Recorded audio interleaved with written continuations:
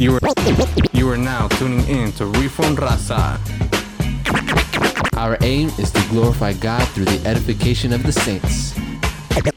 Expect practical theology and a draw to be biblical. So if you ask us who we do this for, Because this is for the raza. This is for the raza. Raza, raza, raza. This is for the raza. this is Reformed Raza. My name is Martin Velasquez alongside with my brothers. This is Corona Justin. And what up, everybody? This is Brother Vic. you are now in the mix. Don't forget to hit us up at reformedraza.com with any questions, comments, concerns, or rebukes. You can hit us up and send us an email on the website. Go ahead and get your merch right there on the website, reformedraza.com. Your official Reformed Raza merch brought to you by Wrath and Grace. So go ahead and hit that up. Don't forget to leave us a 5-star review on Apple Podcasts. Leave us a comment and share the episode with those that you know have some bunk theology. For real, though. That's what we're here for. Yep. So, gracias for tuning in once again. And I would just like to start off this episode by telling Justin that's not a good idea to start off by saying Corona. Oh, yeah. With the virus and everything. Say COVID, Justin. Corona, not the virus, Justin. Now my name has become a bad word. Dang. It's Justin Bleep. First, what I hold to and what I study, theology is a bad word. Now, Dang. my last name is a bad word. All bad. But anyways, we got a quick announcement before we get a popping in this episode. Since it's the end of the year, we thought we would just go, since we haven't really been active on social media really lately, we want to interact with the listener, with our followers. And so we're going to be doing a Instagram live. Or Instagram or Facebook, either one. We'll have more details later. We're going But live. we're going live, bro. I think this is the first live event that we're gonna do. So stay tuned for that. We'll post it on the Instagram and on the Facebook page. But we are going live, people, and we want to interact with y'all. So go ahead and when we post the time and the date, hopefully you'll join us for this live event. And we're just going to be chopping it up, the things that we've been learning this year, the things that we've gone through and experienced, how God has grown us, and just, talk the talk. I guess you could say it would be like a live Q&A with us. Yeah. Where we'll just share, it'll be like end of the year Q&A with us. So if you, when we start posting the details about it, go ahead and get yourselves ready for that. So Raza, go ahead and wait on us for that. So, And it's all free. yeah, it's free. It's a free, We offer free prayer. a free live event. We offer free insight on ourselves. Oh my goodness. So if you caught last episode, we're talking about the types and shadows. We're talking about Jesus Christ, our Lord. We're just talking about who he is, right? That's what we're going to dedicate these next couple episodes to. And so we're focusing on the types and the shadows in the Old Testament, how certain situations or positions or prophets or kings all pointed to Jesus Christ and what he would do for us on the cross. And I think this is very important to talk about because in Latino churches, or typically charismatic or Pentecostal churches or mega churches, our brothers and sisters who are in those congregations, we usually hear preachings that are mostly allegorical or have some sort of application when there is none. So there's a difference between descriptive and prescriptive text, right? So they usually take a descriptive text and make it prescriptive. So something about and Elijah walked 5 miles to get to the forest, right? An example. And so they make a whole sermon of that. It's like, what are you walking towards? And what is your destination going to be? And it's like, nah, that's just describing what really happened. But then we have these kind of pictures of pointing towards something. So we have to pay attention to certain language that the scripture uses that is also used in the New Testament. So when you make the connection, we're like, oh, there's something going on right here. How Victor mentioned last time in Deuteronomy 18, now says that Moses said that God will raise up a prophet like unto him. And then so we see that coming to pass in the New Testament. Or we see in the book of Numbers where the people are getting bit by snakes. And then God tells Moses to put a snake on a stick and raise it up. And whoever looks on the stick is going to get healed. And so that's even referenced in John chapter 3. So that was a type or a shadow or a fuzzy picture of the things that it was to come. I think that's the benefit of us living in the time that we live now, where we have the benefit of the church fathers and all the apostles and them just putting together the Bible, that we can actually put these things together as we read them. And that's why it's very encouraged. I mean, when we encourage new believers to start in the book of John, because if you begin with the book of John, or at least the Gospels in general, and then you go back and you read through Genesis, it will then begin to, you will see the connection starting to draw towards Christ a lot easier than just being a new believer starting in Genesis, being like, okay, when am I going to get to Christ? Yeah, exactly. When am I going to get to Christ? Not knowing that Christ was in the mix the whole time. Yeah. And so Justin talked about the kings and Victor talked about the prophets. And it's very important also because if you have conversations with people from different religions, Mormons or Muslims, they have their own beliefs about these kind of things.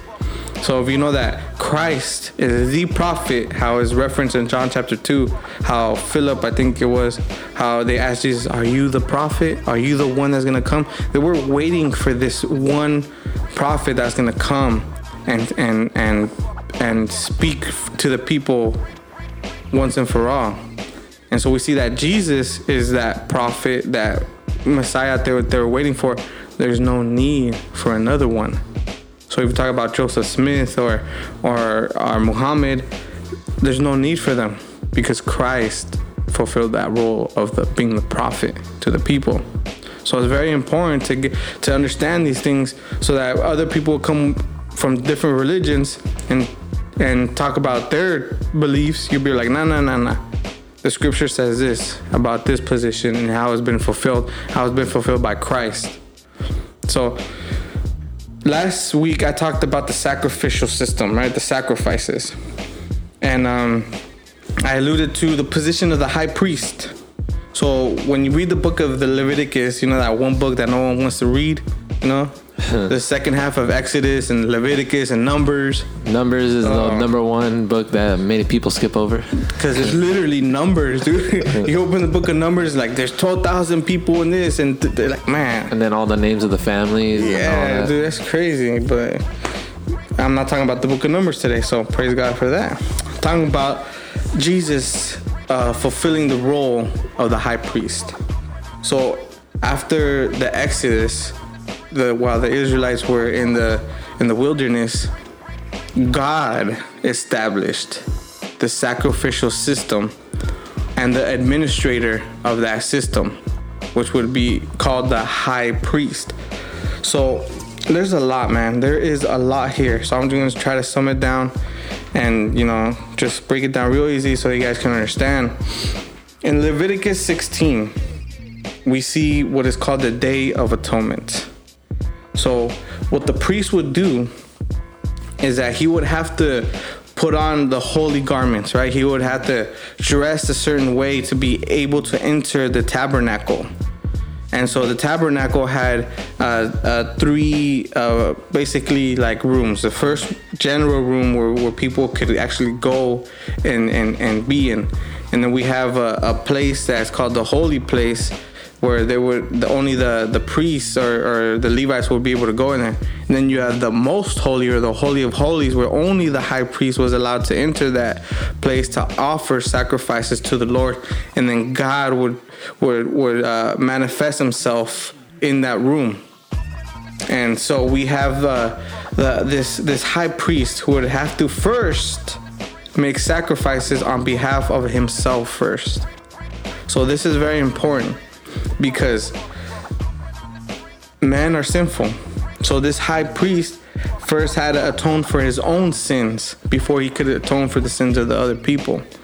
And this is going to be significant when we talk about Christ being the fulfillment of the high priest, because Christ was sinless. So he didn't have to offer himself sacrifice for himself and then for the people. So the high priest would go and offer sacrifice for himself first, and then offer sacrifice for the rest of the people. And he would do this once a year on the Day of Atonement, and the sins of Israel would be covered only for 1 year. So from the point of the wilderness up until the point of Christ, this was taking place every single year. And year after year, lamb after lamb, goat after goat, blood spill after blood spill, we would have this be put in place. So the sacrificial system was a very bloody and violent event. And so if you read the instructions that God gave the priest, you would see that there was a lot of blood involved. And they would slice the neck of the sheep or the goat, and then fill up. You could gather the blood, and you can imagine how bloody that priest would come out of there. And year after year. So this is gonna remind us of three things. One, that forgiveness is costly. Two, that punishment due to sin is death. And with number three, without the shedding of blood, there is no remission of sins. This is how God chose to reveal something about what would happen to his son, Jesus Christ. That in order for God to be appeased or to satisfy his wrath that he had for sin, it was demonstration of how much hatred God had for sin, that the punishment is death because of how holy God is. And so we would see that this was just a reminder, and it was a pointing to something greater. And so when we talk about the Day of Atonement, on that day also the priest would have 2 goats, one to slaughter and then one to basically the scapegoat to pray the sins. So the high priest would put his hand over the goat and he would pray, confess the sins of Israel on this goat, and then they would let the goat out into the wilderness to basically die on his own. And this was called the scapegoat. And so we see even that Jesus was sacrificed outside of the city gates, even fulfilling the role of the scapegoat. And so we see this happening.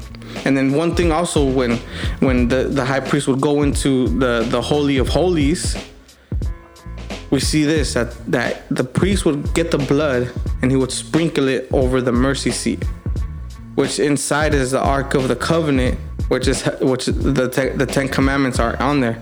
So the blood of the lamb would be spilled over the 10 Commandments. And that is very significant, because I think one of you guys was going to talk about the law. Yeah. That Christ fulfilled the law, right? But we even get a shadow of that when the blood of the lamb covered the 10 Commandments. And so it's a really fuzzy picture of something that's going to happen later on. And so as we continue, now the place to go for this is Hebrews chapter 7, 8, and 9. So if you want to learn more about this, study those chapters deeply and profoundly. But let's talk about real quick the qualities of a high priest. Number one, the high priest was selected among men. So he was someone that was brought up from Israel, someone that was selected from the tribe of the Levites. So this is going to be very significant once we talk about Melchizedek. Oh yeah, we're going to talk about Melchizedek real quick. So Hebrews 5:1 talks about the high priest was selected among men. Number 2, he represents the people to God. So the high priest he would be a representative of the people to God, and then he would be a representative of God to the people. And so that we can find that in Hebrews 9:7. And then he would offer gifts and sacrifices for sins. That's Hebrews 5:9. And number 4 is very important. And in Hebrews 5:2, it says that he is able to deal gently with the ignorant and the wayward, or the wandering and the lost. So not only was this high priest supposed to commit these duties, but he had to have the right heart to do it. He had to be compassionate. He had to be gentle. He had to be a people from the people for the people, in order to stand before God as a representative from the people. So his internal feelings must be lined up with his duties. And number 5, we see that he has to be called by God, and that's Hebrews 5:4. So we see all these things, these qualities that Christ actually had. Jesus was brought up as a man from among the people. We see that he was a representative of God to the people. When I think it was one of the apostles asked him in John 14, he says, show us the Father. He says, you've seen me, you've seen the Father. So he was a representative of God to the people. And then we know that he offered himself as a sacrifice for sin. And we know that Jesus was compassionate. We see that, and Jesus had compassion among the people. And we see this when he sat with sinners at the table. So he definitely had the heart for the lost. And of course, he was called by God. That's crazy. Oh, sorry. I was gonna say that's crazy because that I didn't know that part about that they had to have compassion. Mm-hmm. It adds another layer to when he speaks on the parable of the Good Samaritan. Mm-hmm. Exactly. Of how the first person that walks by the man on the road was a priest. Mm-hmm. And just continues walking. And he was he of all people was mandated or was supposed to have compassion over such guys. Exactly. People. Exactly. So he definitely had to have the heart for people. So we see that the Old Testament priest offering was a shadow, and Christ's sacrifice was a reality of that thing. So the Old Testament priesthood, it had its day and it passed away. But Christ's priesthood lasts forever. And that's what we're going to see right here. Because as we get into Hebrews chapter 7, the context of this letter was reference to Hebrew Christians. And so we had Jewish Christians who their whole life were brought up in the Jewish system, right? So they were used to the concept of the high priest and the sacrificial system. And then Christ comes and he resurrects, and these Hebrews, they believe on Christ, but then they're looking at Christianity and they're saying, what really do we have here? We don't have a temple. We don't have a sacrificial system. We don't have a high priest. So that was the situation that the writer of the Hebrews was dealing with. So in order to let the people know, hey, Christ, he is our high priest. So that's why he goes so in depth of Jesus being our high priest, because it meant something to the Hebrews. And so that's why it was written to convince his congregation of Jesus being the ultimate sacrifice and being the fulfillment and the final priest of the people. And so that was important for them. But then we come to Hebrews 7 and we talk about this guy named Melchizedek. Now I'm gonna be real. I had no idea who this guy was. Just before studying this, I was like, man, this is going to be a tough one, man. I have no idea what the heck Melchizedek. I can't even say it. Say that again. So, according to scholars don't even know who he is. There's a mystery of Melchizedek, and I think that's very interesting because no one knows who this guy is. So, we find him in Genesis chapter 14, and then we find him in Psalm 110. Big old long difference between Genesis and Psalms. The time frame is a couple hundred years.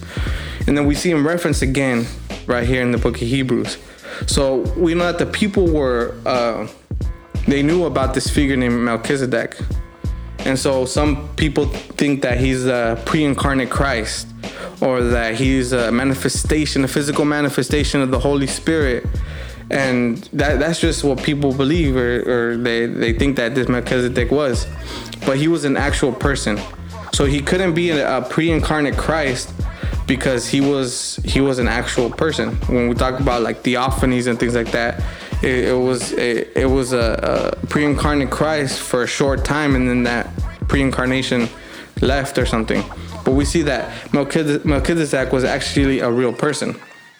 So there's a mystery around that. But the thing that I found out is not so much focused on who he was, but who Melchizedek represented, like his characteristics.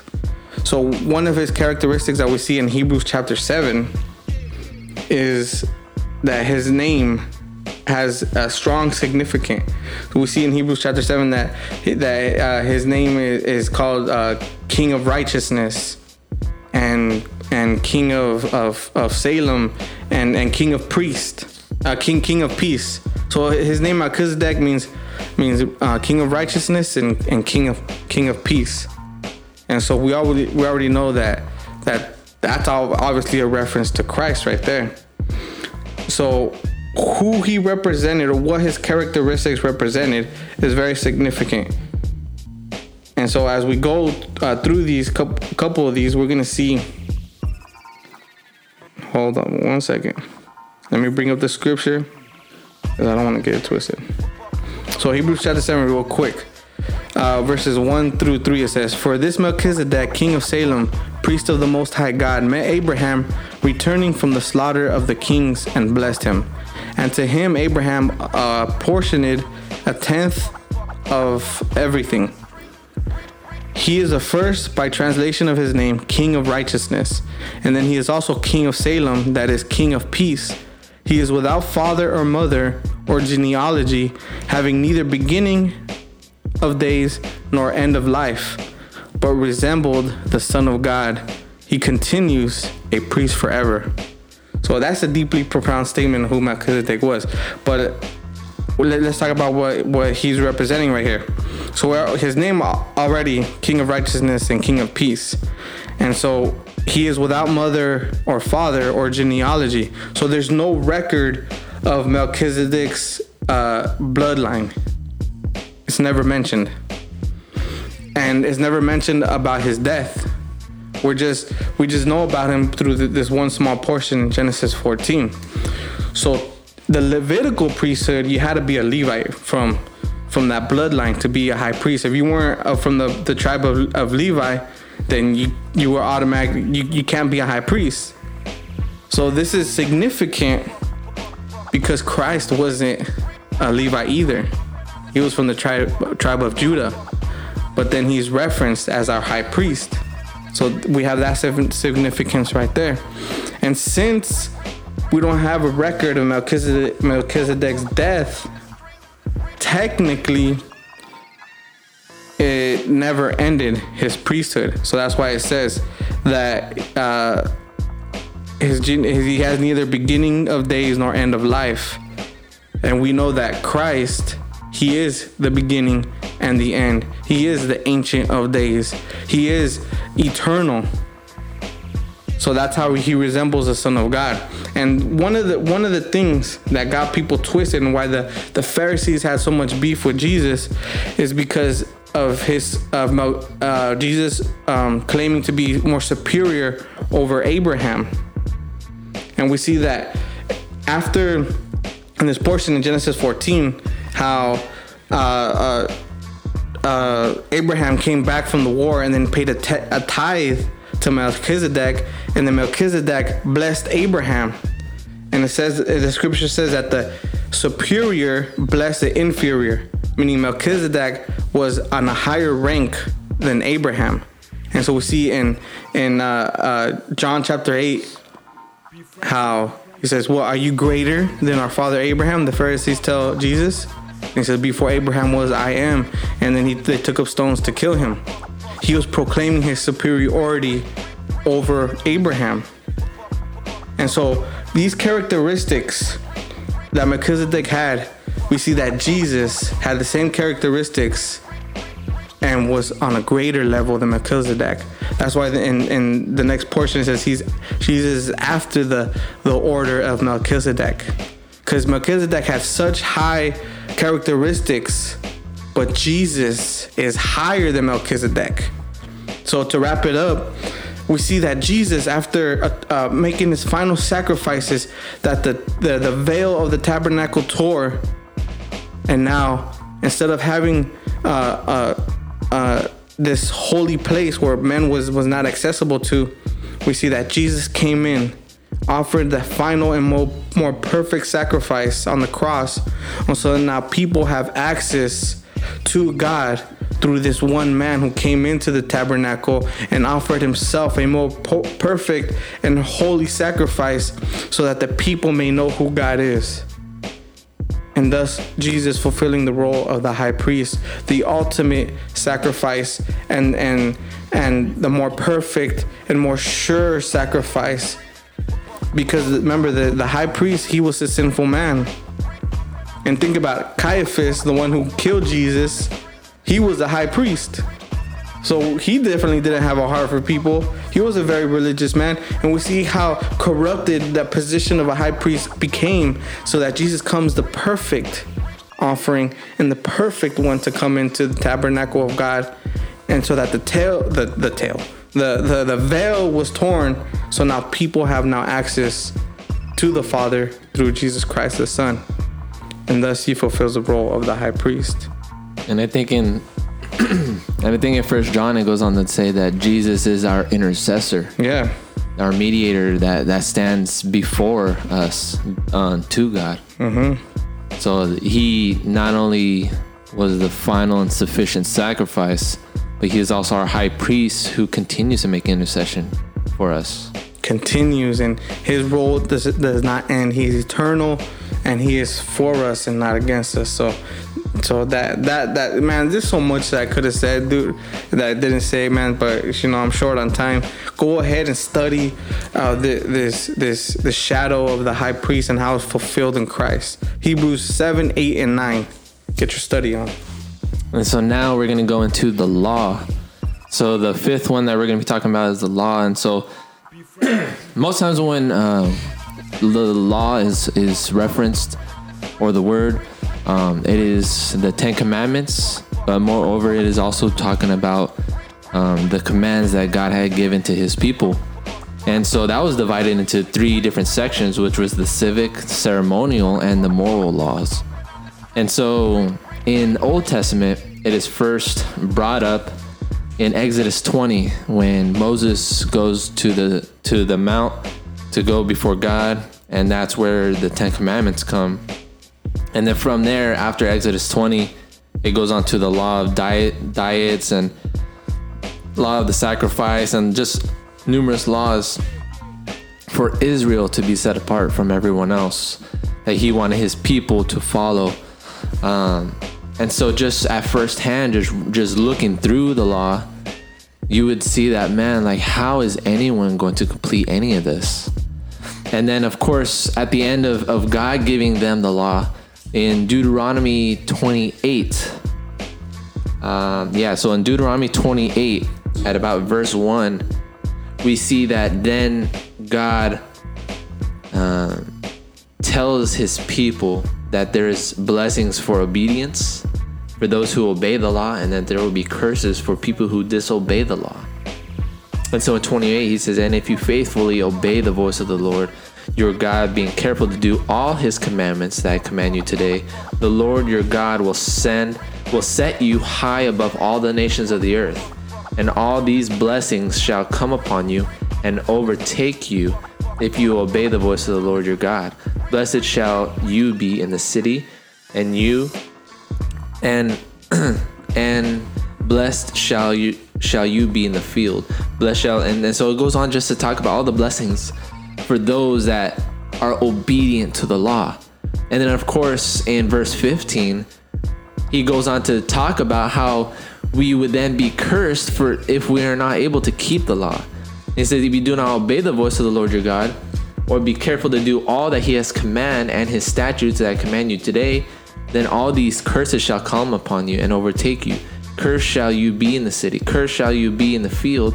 Cursed shall be your basket and your kneading bowl. Cursed is the fruit of your womb, fruit of the ground, increases your herds and young of your flock. Cursed shall you be when you come in. Cursed shall you be when you go out. You would then be cursed or otherwise condemned, right? And so even just by reading that, we understand that, man. Okay, so when we see the law, and back then, and this is where Israel, most of Israel got it wrong. They saw the law as something that they had to fulfill on their own. That, okay, if we complete this, God will bless us. And so it went so far as that later in the time of Jesus, we see that the Pharisees added more to the law just so that they could keep themselves from failing. And so most times in the New Testament, you hear Jesus go on to talk about, you have heard as it is written, right? And he would be referring to the law.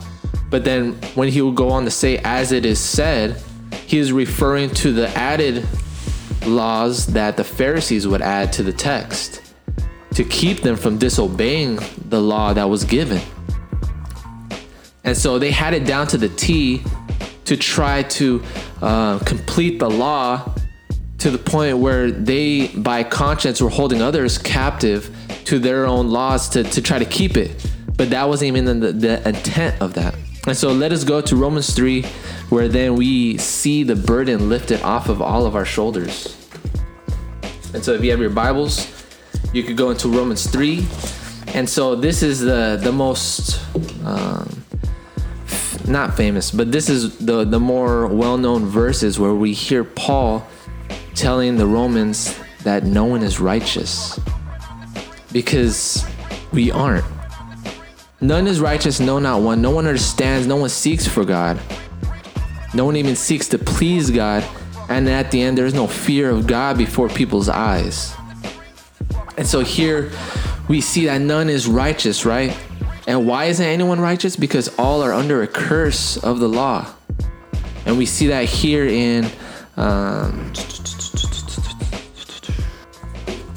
for by works of the law, no human being will be justified in his sight, since through the law comes knowledge of sin.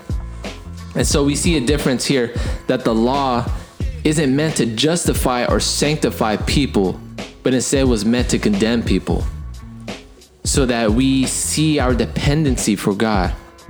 And so in Romans 3:21, it says, but now the righteousness of God has been manifested apart from the law. Although the law and the prophets bear witness to it, the righteousness of God through faith in Jesus Christ for all who believe.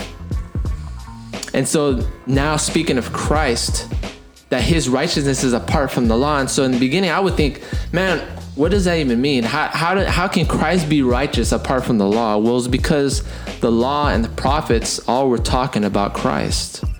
He's apart from the law because the law wasn't meant to make Christ righteous, but instead the law reflected the righteousness that already came from Christ. So his righteousness was apart from the law because the law was from Christ. And so they had this twisted view of looking at the law as something that was to justify them before God, as something that would sanctify them and bring them into God's hands. But in fact, it was actually the opposite. The law was given to show our depravity before God, so that we could recognize a need far greater than us, so that we can be justified and be able to be blessed by God. And so in Romans 8, verses 1-9, I'll go ahead and read that.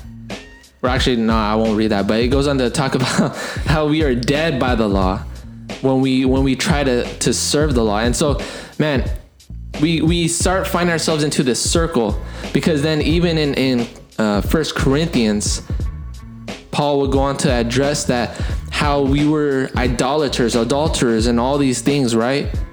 but yet we were washed and made alive by Christ. So by the law, we were shown the things that were in us already as a mirror, as we have referenced before in other episodes. But how Christ has made us alive, and how he has made us alive, he has justified us and sanctified us. Why? Because of his righteousness.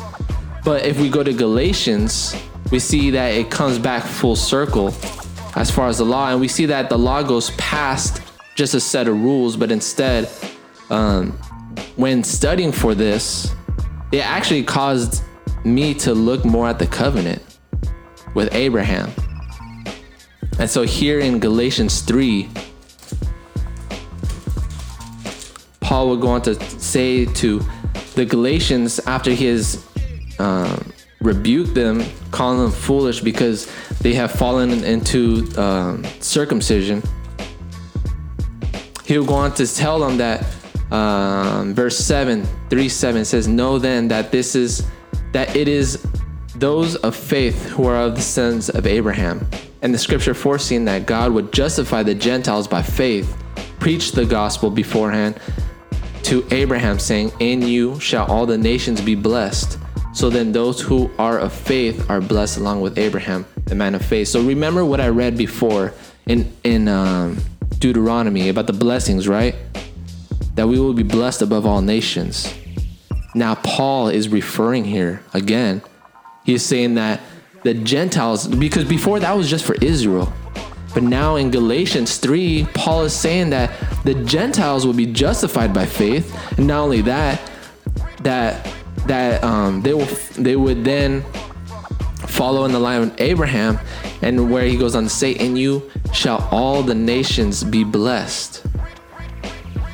And so it is because of faith in Christ that then we receive the blessing, because Christ fulfilled the law.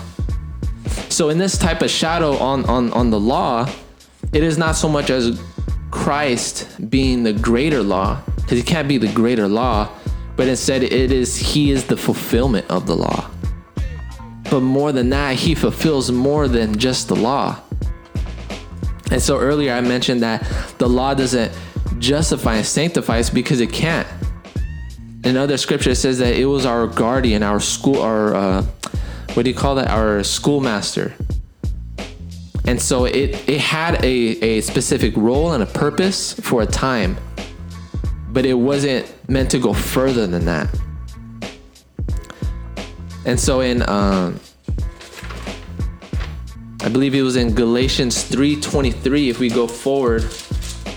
Yeah, so in Galatians 3:23 it says, "Now before faith came, we were held captive under the law in prison until the coming faith would be revealed. So then the law was our guardian until Christ came, in order that we might be justified by faith." And so now when Christ ascended to heaven, we get another glimpse of this as well. He says that when he leaves, it is necessary for him to leave so that he would then send an helper. That the Holy Spirit would then come and be able to dwell within the hearts of men, that the Holy Spirit would be our helper. And so the law was only necessary for that time until the Holy Spirit came.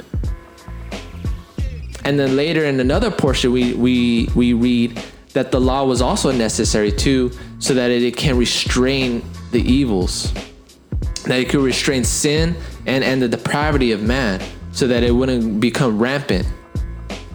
And so I don't know about you, but whenever there's, if there was no law over anything, we would then be able to justify ourselves to do anything we wanted.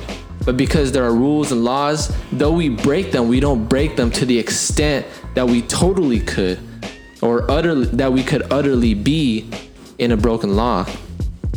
But then, so here as I begin to bring it back, let us then go to Matthew 5:17. So Matthew 5:17, it says, "Do not think that I have come to abolish the law or the prophets. I have not come to abolish them, but to fulfill them. For truly I say to you, until heaven and earth pass away, not an iota, not a dot, will pass from the law until all is accomplished. Therefore, whoever relaxes one of the least of these commandments and teaches others to do the same will be called least in the kingdom of heaven. But whoever does them and teaches them will be called great in the kingdom of heaven. For I tell you, unless your righteousness exceeds that of the scribes and Pharisees, you will never enter the kingdom of heaven. And here at the end, when he goes on to talk about unless our righteousness exceeds that of the scribes and Pharisees, though it was talking more so of external demands from the law, it is still presented before us because we receive now the righteousness of Christ. And so it is because of that now, and although this may seem a little weird and odd to maybe a new believer, but because we were under the curse of the law, because all have fallen short of the glory of God and all have sinned and have broken his commandments, we were saved then from the curse of the law because Christ would then take upon himself the curse that we have. And so when he died on the cross, as Martin went on to share, as our sacrifice, and also the high priest that would then help justify us before God, because no other sacrifice before that was able to pardon sin. It was only to cover sin. But now that we have been pardoned and totally removed from the curse of the law, we are now brought in alive because of Christ. We have been washed clean that we may freely obey the law in delight, which is something I never was able to really grasp. And so, and before I mentioned that not many were able to understand the law in its time, but there were few. And so we read of different times that David understood this, that even in his sin, because there was no sacrificial, there was no sacrifices that you could present before God for death. If you killed somebody, there's nothing you could atone for killing somebody. But yet David killed and purposefully sent Uriah to be killed. And so because of that, his hands were not clean, but yet God had pardoned his sin. Now it wouldn't have entered that way unless David knew what was up, unless he was able to understand the law and what it meant. And so this is where we read in the Psalms where David says that he delights in the law of God, in all his statutes, that he actually finds joy in it, and that he loves them and he meditates on the law. And so for a Jew to take that on, it's almost like, how can you delight in a law? How can you find joy in it unless you understand where this law is pointing to? Just like Abraham was preached the gospel before the gospel we have today, right? In the New Testament. But yet he understood by faith, and then the same David understood by faith, knowing that this was pointed to something greater, because he saw himself mirrored in the law, that he was sinful and needed God. And so we read Psalms 51, the greatest psalm of a repentant heart to God. And so David understood this. And so here we are today, past New Testament, right? Here we are, the modern church today. This is where we see the culmination. At least we have the what do you call it? The blessing of being able to see this now, right? There's words before us of how these things fit together. The law was given to restrain sin and evil, but at the same time it was also given to condemn us, that we may see our need for God. And so then down the line, Christ comes and he fulfills that for us, because all have fallen under the curse of the law. That means all are guilty before God, even those where the law has not been given, because God has written the law on their hearts. So every person has failed this. And so this is where we get original sin. This is where we get total depravity, which we talked about before. And so because of that, Christ has took upon himself the curse when he hung on the tree, which was the cross. And when he died, he gave took upon himself our curse, but yet at the same time, he gave us his blessing. We were made alive in Christ by faith for all those who believe in Christ. And so this is where theology meets the gospel. This is where this really comes into play when we ask these questions of when we look at the cross of how does Jesus Christ, how does his death on the cross make me, grant me entrance into heaven? How does that even work? Why is that even necessary? Well, this is why it's necessary, because we are under the curse of the law. Anyone that tries to fulfill the law has already failed. But yet any person that comes to Christ has already fulfilled it because of Christ. And so this is where the law is fulfilled in Christ. You notice how God's plan of redemption has always been the same, even during the Old Testament. How the Old Testament, how we would call it the Old Testament church or the Old Testament saints, were saved also by faith, because they saw the curse of the law and the high demands. Like, man, I can't do this. We're not gonna be able to do it. So they were presented this prophet, this one Messiah, this one who would come, and so they were saved by faith in the one who was to come. Although they didn't live to see the revelation of it or the fulfillment of it, they were still saved because of what Christ would do to pay for the sins of past, present, and future. So it's just crazy how all that comes to pass, how Old Testament people were saved through faith also. And that just, blows my mind how God's plan has always been this. And God has made it so easy for people too over the time of the Old Testament, because in the beginning it was a sacrifice per person, right? And then it became a sacrifice per household, which was in Exodus with the lamb, the blood over the doorpost. And then it was a sacrifice for the city. And then, of course, as the sacrifice and it became more sufficient for a bigger group, it still wasn't enough. It wasn't enough, because not only that, it only covered, it never fully pardoned the people. And so even the priests, those who continue to do the sacrifices on the Day of Atonement, man, they were busy all from sun up to sundown. Yeah. And they were more of a butcher than a priest. Yeah. They were in and out. And you can only imagine the amount of blood that was filling the Holy of Holies. And just atone. And the scripture says that the blood of goats and bulls was not enough. So all that blood still wasn't enough until Christ, who is sufficient, who is enough, comes and offers himself a more perfect and holy sacrifice. Because the law demands perfection. Yeah. The law demands Christ. Just the law demands Christ. Dang, hashtag that thing, man. Man, that's why I love these types and shadows right here, because you see throughout the whole Bible that everything is leading up to that moment when Christ finally comes and he is our great high priest. He fulfills the law. And even in the past episode when we spoke, he's that king, he's that prophet, he's that sacrifice, that everything that we've been talking about, it's all through the Bible that it's leading to Christ.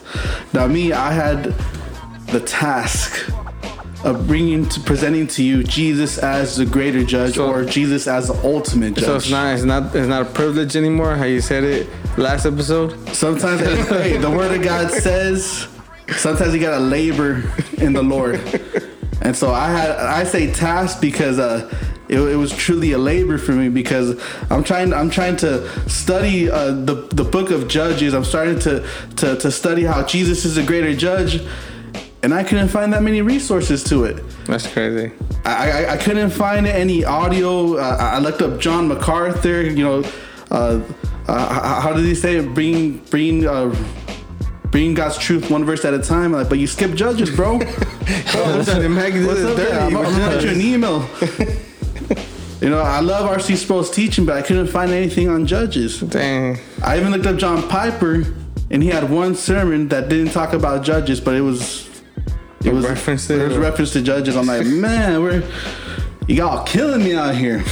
That's killing me, Smalls. You're killing me, Smalls. That's why I say it's a task, but yet again a privilege, because I'm not relying on other resources or anything. I had to dig in deep and really see how Jesus is the greater judge.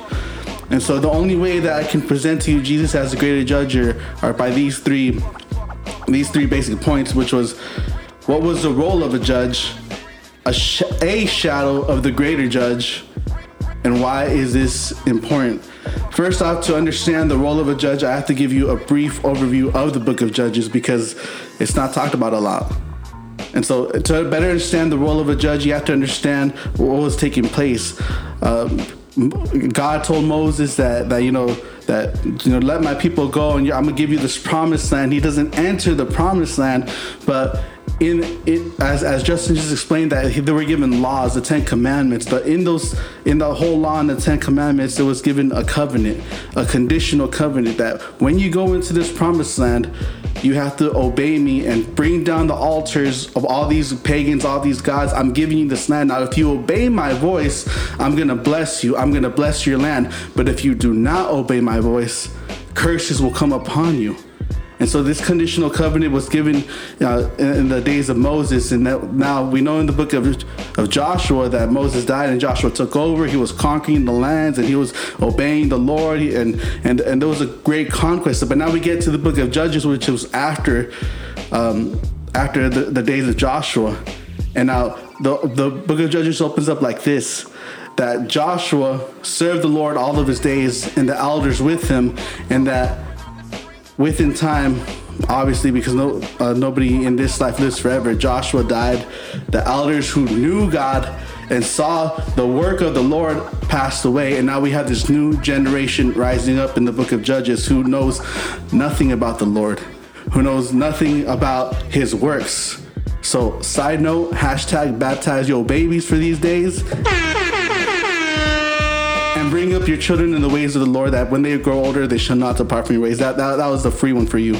But Judges 2:1-3 says, God will give this new generation this: I brought you up out of Egypt and brought you in the land that I swore to give to your fathers. I said, I will never break my covenant with you, and you shall make no covenant with the inhabitants of this land. You shall break down the altars, but you have not obeyed my voice. What is this you have done? So now I say, I will not drive them out before you, but they shall become thorns in your sides, and their gods shall be a snare to you. So this is how the book of Judges actually opens up.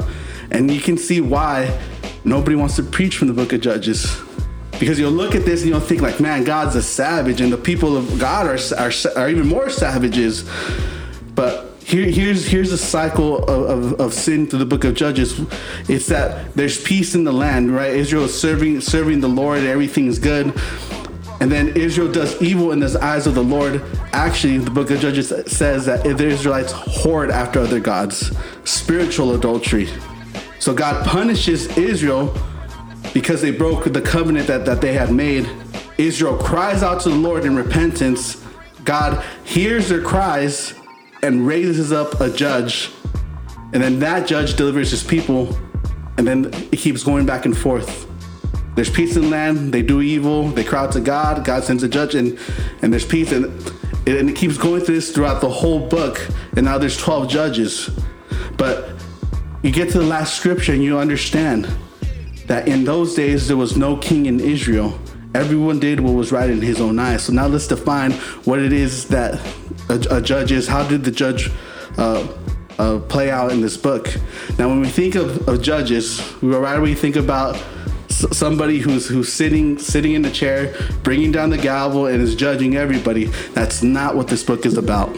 This book is not about somebody giving judgment. Judges is actually another word for a deliverer, a savior.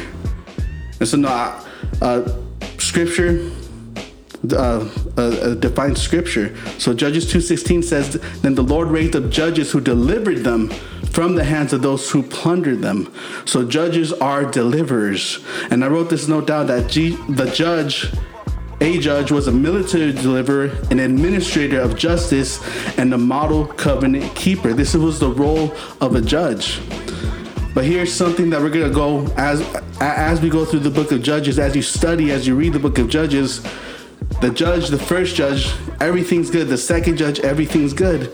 And then you keep going down through the judges and you'll see that there's flaws in every judge. Because ultimately, the book of Judges is not about how you can be the hero. It's not about how you can be used in your generation. It's not what it is. It's all leading to there needs to be a better judge. There needs to be a greater deliverer, a flawless, a perfect deliverer who will rescue us from our sins, from our whoring with other idolatry. But this is meant to show you God's faithfulness to a rebellious people and to show you that ultimately there needs to be a greater deliverer. And so now there's 12 judges in this book, but I only have time to go through one judge, because if not, we're going to be here all night. But I want to talk to you about the second judge, who is the story of Ehud. Now, this is a successful judge. This is actually one of the greater judges in the book of Judges. And let me read to you his story. We're going to do some reading real quick. Judges chapter 3, verses 12 through 30. If you want to turn there, if not, listen. The Israelites again did what was evil in the Lord's sight. He gave King Eglon of Moab power over Israel because they had done what was evil in the Lord's sight. After Eglon convinced the Ammonites and the Amalekites to join forces with him, he attacked and defeated Israel and took possession of the city of palms. The Israelites served King Eglon and Moab 18 years. Then the Israelites cried out to the Lord, and he raised up Ehud, son of Gera, a left-handed Benjamite, as the deliverer for them. The Israelites sent him with the tribute to King Eglon of Moab. Now listen to this. This is where the story gets a little bit deep. Ehud made himself a double-edged sword, 18 inches long. He strapped it to his right thigh under his clothes and brought the tribute to King Eglon of Moab, who was an extremely fat man. Oh, I love this story. We're gonna get to it. We're gonna get to that real quick. But that's how the Bible portrays this oppressor, this king, as an extremely fat man. When Ehud had finished presenting the tribute, he dismissed the people who had carried it. At the carved image near Gilgal, he returned and said, "King Eglon, I have a secret message for you." The king said, "Silence," and all his attendants left him. Then Ehud approached him while he was sitting alone in his upstairs room where it was cool. Ehud said, "I have a message from God for you." And the king stood up from his throne. Ehud reached his left hand, took the sword from his right thigh, and plunged it into Eglon's belly. Even the handle went in after the blade, and Eglon's fat closed in over it, so that Ehud did not withdraw the sword from his belly, and the waist came out. That's gross, dude. Just real quick, dude. This always reminds me of like some action movie with the punchlines. "I have a message for you, King." And he busts out a strap, and then he walks away. And he just like drops those cheesy action films. Yeah, and he walks away, and this stuff was just blowing up in the background. Hey, when I was reading this, I'm like, man, there's a lot of movie references right here. For real, dude. So as the story continues, Ehud escaped by the way of the porch. He just walked away, closing and locking the doors in the upstairs room behind him. Ehud was gone. When Eglon's servants came in, they looked and found the doors of the upstairs room locked and thought he was relieving himself in the cool room. So basically, they thought he was taking a dump. This is a story. This is a story, Bible, okay? Bro. This is a Bible right here. Cool things happen when you read the Bible. Seems pretty sus. The servants waited until they became embarrassed and saw that he had still not opened the doors, and there was their Lord lying dead on the floor. Ehud escaped while the servants waited. He passed the Jordan near the carved images and reached Syria. After he arrived, he sounded the ram's horn throughout the hill country of Ephraim. The Israelites came down with him with the hill country, and he became their leader. He told them, "Follow me, because the Lord has handed over your enemies, the Moabites, to you." So they followed him, captured the fords of the Jordan leading to Moab, and did not allow anyone to cross over. At that time, they struck down about 10,000 Moabites, all stout and able-bodied men. Not one of them escaped. Moab became subject to Israel that day, and the land had peace for 80 years. Now that story is just crazy. It's kind of comical in a way, but this actually happened. And you might look at this and you'd be like, well, where's Jesus in all of this? What happened here? Now, the Gospel Coalition says it like this: the theological message of this story is that God delivers his people from hopeless situations in surprising ways. Now, let's take a look a little bit back and really break down this story and see how the gospel plays through all of this. Now, there's this King Eglon, right? He is described as an extremely fat man. For all my Star Wars fans, this is Jabba the Hutt. Yeah. Blasphemy! Whoa, wrong button right there. Try one more time. I find your lack of faith disturbing. Yeah, that one. So this is Jabba, basically a Jabba the Hutt type of person. He's an extremely fat man. And you might think, well, how does this portray the gospel and all of this? We can say this, that King Eglon, because he is an oppressor and he is sent by God to punish the Israelites, we can say that this could describe sin, how ugly it is, or it can even describe Satan, because we know that Satan is basically God's puppet. And you know, he does whatever God tells him to do. But there's this King Eglon. He's oppressing the Israelites. So Israelite cries out to God and says, God, help us. And so he raises up a judge. Again, a judge is a deliverer. And we have Ehud. Now, the Bible describes him as a left-handed Benjamite. And the thing that you got to understand, because it's very specific calling him a left-handed Benjamite, well, people who are left-handed were not seen as all powerful. They weren't seen as somebody who had the power. The Bible always describes with the right arm, with a Jesus sitting at the right hand of God, and the right hand stands for power. So we got this left-handed Benjamite. Not to attack any left-handers out there, but basically when you're talking about someone who's left-handed, you're talking about someone who's weak, someone who's not as powerful. Now, Benjaminite means son of the right hand. So so he's basically a left-handed son of the right hand. This is crazy right here. But how does this portray Jesus right here? Because this is supposed to signify, Ehud's supposed to represent Jesus. Ehud's in the shadow of Jesus. Now this is what I get right here, that Jesus came in humility.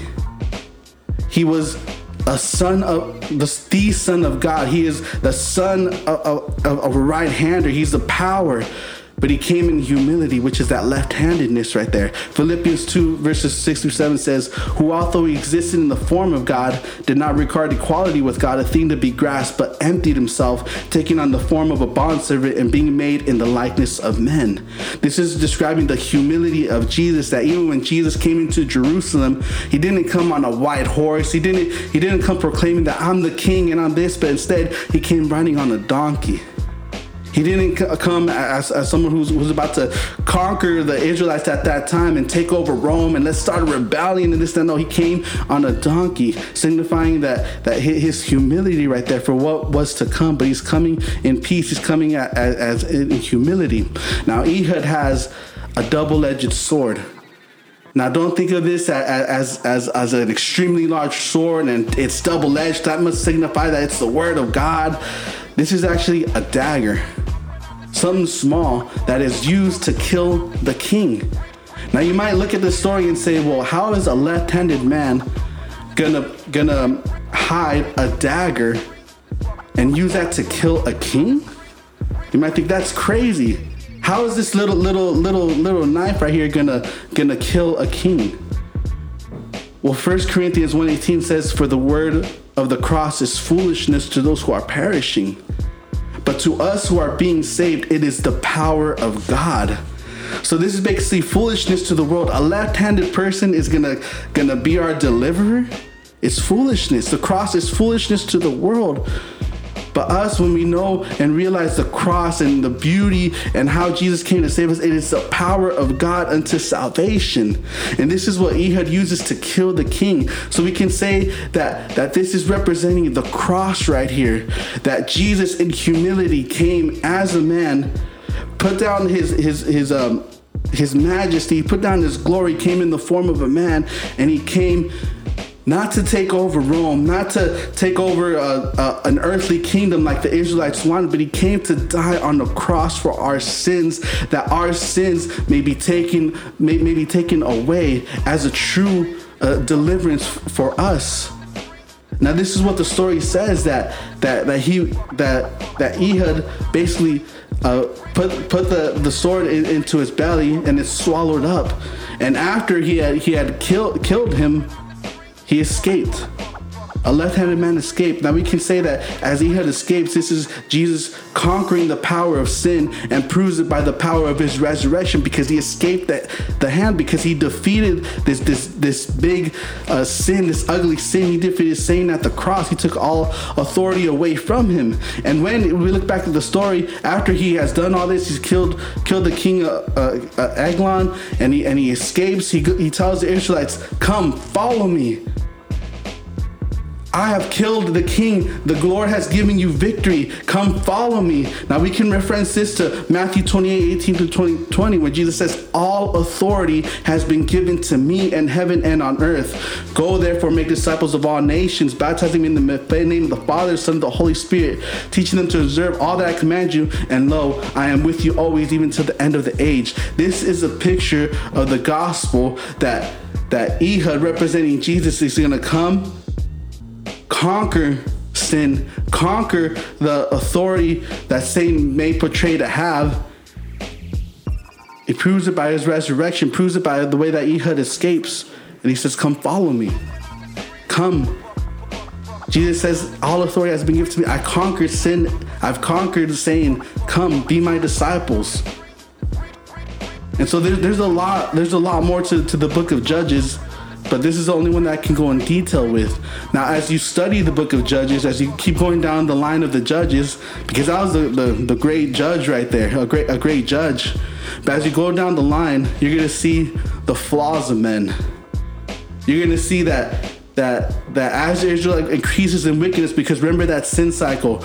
They sin, they get punished, they cry out to God. God sends a deliverer. There's peace, and that keeps going and on. So as the sin increases in the land, so do the judges increase in their sin. Now, I had a tough time to see this, and like, how does this represent Christ? How do all these men filled with flaws, how are they representing Christ? And so Hebrews 11:32-34 says this. "And what more shall I say? For time would fail me to tell of Gideon, Barak, Samson, Jephthah, of David, of Samuel, and the prophets, who through faith conquered kingdoms, enforced justice, obtained promises, stopped the mouths of lions, quenched the power of fire, escaped the edge of the sword, were made strong out of weakness, became mighty in war, put foreign armies to flight." Now that portion of Hebrews chapter 11 is represented as those who are the honor roll of faith. These are the Bible heroes that he would talk about. If you listen to some mic preachings, they'll tell you that you're David and you're this and you're that. But the honor roll of faith is not meant to show you that you're this Bible hero. I mean, because look at that verse that I just said right now. "For time would fail me not to tell you of Gideon," which is a judge, Barak, a judge, Samson was a judge, Jephthah was a judge, David was a king, but Samuel was a judge.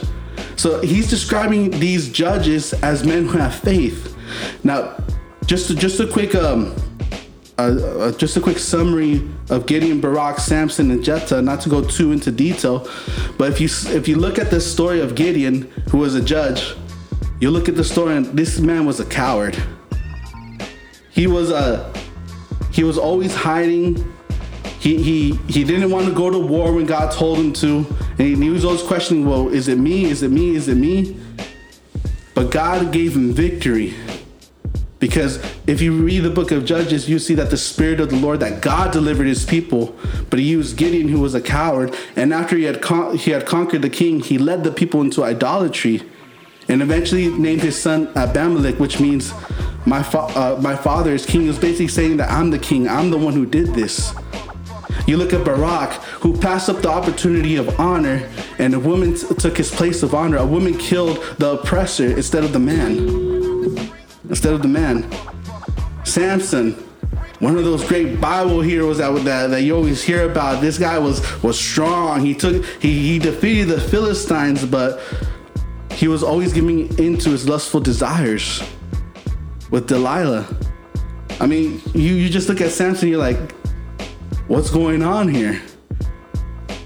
Samson is going with Delilah. Delilah goes, tell me your weakness.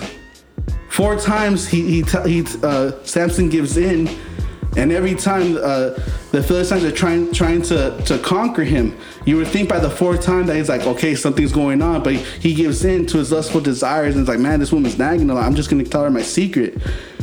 And Samson gets captured by the Philistines, but God uses him at the end to conquer them. Jephthah was a judge, but when he conquered and conquered the oppressor, he sacrificed his daughter, thinking it was an honor to God. Now these men had flaws, yet the book of Hebrews is saying that these men were men of faith. Now, why am I saying all this?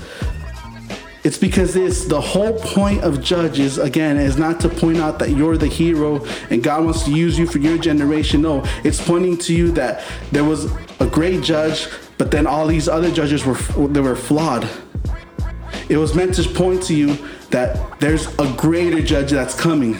There's a better, there's this Messiah that's coming. All these men were flawed, but used by God to conquer, to point to the need of an ultimate judge who is Christ, who is to come, who will ultimately conquer all the flaws, who would ultimately conquer our weaknesses. Now, again, why is this important? Why is this important to know that, there's a greater judge and on the flaws of all these men? It's because Hebrews 12:1 says, therefore, since we are surrounded by so great a cloud of witnesses, let us also lay aside every weight and sin which so easily clings to us, and let us run with endurance the race that is set before us, looking to Jesus, the founder and perfecter of our faith, who for the joy that was set before him endured the cross, despising the shame, and is seated at the right hand of the throne of God. This is for us today, not to look at men who are flawed, not to look at us that we are this great king, that we are this great conqueror, but ultimately, as we run this race, as we progress in our sanctification, we must look to the ultimate judge, the ultimate deliverer, who, as Revelation 19 tells us, that one day he's going to come on a white horse. He's going to come to conquer the ultimate enemy, which is death. That death will be swallowed up in victory, because Jesus is going to come to fulfill everything. He's going to come to conquer sin and death for once and for all. And that we look forward to us as people who are serving God. We look forward to Revelation 21, where ultimately, after everything is done, that there will be a place, no more mourning, no more tears, no more pain, but we will look to Christ, who will ultimately deliver us from our sins and from everything else that we go through. And this is why the types and shadows are important, that we may focus on Christ. Yeah, because we are surrounded by such a great cloud of witnesses. Let us be careful of what we do, because people are watching us. No, let us be encouraged because of those who have ran the race already before us. That is what that meant.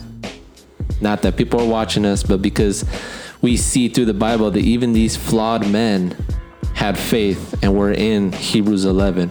Let us then be encouraged by that even these men who had what would maybe called as mustard seed faith, even that was enough for them to continue. Let us then be encouraged by that even with little faith would be more than enough in our lives because of Christ. So because Christ is the fulfillment of the law, we are not saved by works, but through faith. Because Christ is a better judge and a deliverer, we need not to look for someone else to come and deliver us. He has already come and delivered us from our sin. And because Christ is the ultimate high priest and the superior high priest, there's no need for a pope. There's no need for someone to intercede for us. Christ is the one who came as our high priest and interceded for us and offered himself as a more perfect and holy sacrifice. So those are the applications right there of these 3 topics, so that when you conversate or interact with people of different religions, you can tell them, hey, Christ is to fulfill. He already did all these things for us. You don't need to do certain, works to obtain righteousness or to hope in a coming one or to whatever the situation may be, that Christ has already fulfilled these roles. So therefore, let's look to him for our salvation. So that's the purpose of doing these episodes, man. And man, I had a blast. We learned a lot, man, just talking about these things. And we got to hear a cool action story. So that was dope. Yeah, this was the end of the Type in Shadows. If you want more, if you want something more like this, more in depth, we could do it later on in the new year, 2021. Coming soon. The next coronavirus 2.0. Just kidding. Whoa. But Blasphemy! Yeah, that's it. But I hope this would encourage you guys, the listeners, to go back to the Old Testament after you have already read the Gospels, after you have already learned more of Christ, that you would go to the Old Testament and you would see these things unfold. It is like almost having, I don't know about you guys, but whenever I rewatch a movie, whenever I watch a movie a second time, a third time, I'm able to pick up little details I didn't notice the first time around, right? Like if you watch a movie all the way through till the end, and then you go and rewatch it, you're able to see how either the villain or the bad guy progressed his way to where he got to, or you could see how the good guy, the hero, why he does what he does, or how things played out and culminated to the climax of the movie. In the same way in the Bible, we're able to see little hints and details. Since we already know the end, right? That Christ conquers all and he has given us salvation by faith. We're able to look back now in the Old Testament and we're able to pick up these little types and shadows, right? And we're able to see how it all does point to Christ and how it was always there from the beginning, except we never knew that. Just how Anakin Skywalker was going to be Darth Vader. We knew it. We just saw it unfold. We just didn't want to see it happen. Yeah. So watch The Mandalorian. This is Reformed Raza. Don't forget to hit us up, reformedraza.com. Get your merch. Brought to you by Wrath and Grace. And don't forget to hit up Redeemed Project Radio. It's 24/7 online radio. Dope content, dope music. Catch us there every Monday. Also, too, if you catch the radio, hit us up. Any feedback that you have about the station, as well as we are still growing in this. We only had our soft launch in November, and it's already been a month. We had a good, steady amount of people listening, but we would like feedback. We would love feedback so that we could better adjust the radio to serve a better, to be more refined. Yeah, because we're still growing in that. We're still learning about everything about that. So, yeah. RedeemedProjectRadio.com.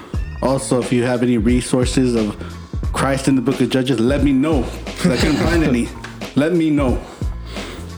Yeah, your boy's suffering over here over that.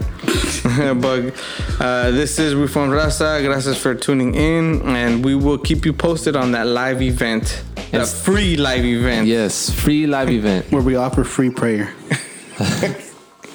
And we're... I was going to say, and also just stay tuned for the rest of the series. This is the Jesus series. We just finished Types and Shadows, but we will continue with Christ Prophesied. And then, of course, on the week of Christmas, it will be Christ's birth. Ooh. Wow, how did that fit in the time? Whoa. Ain't that providential? This is Reformed Raza. We do this to glorify God through the edification of the saints. Peace. Later. Al rato, vatos. Because this is for the raza. This is for the raza.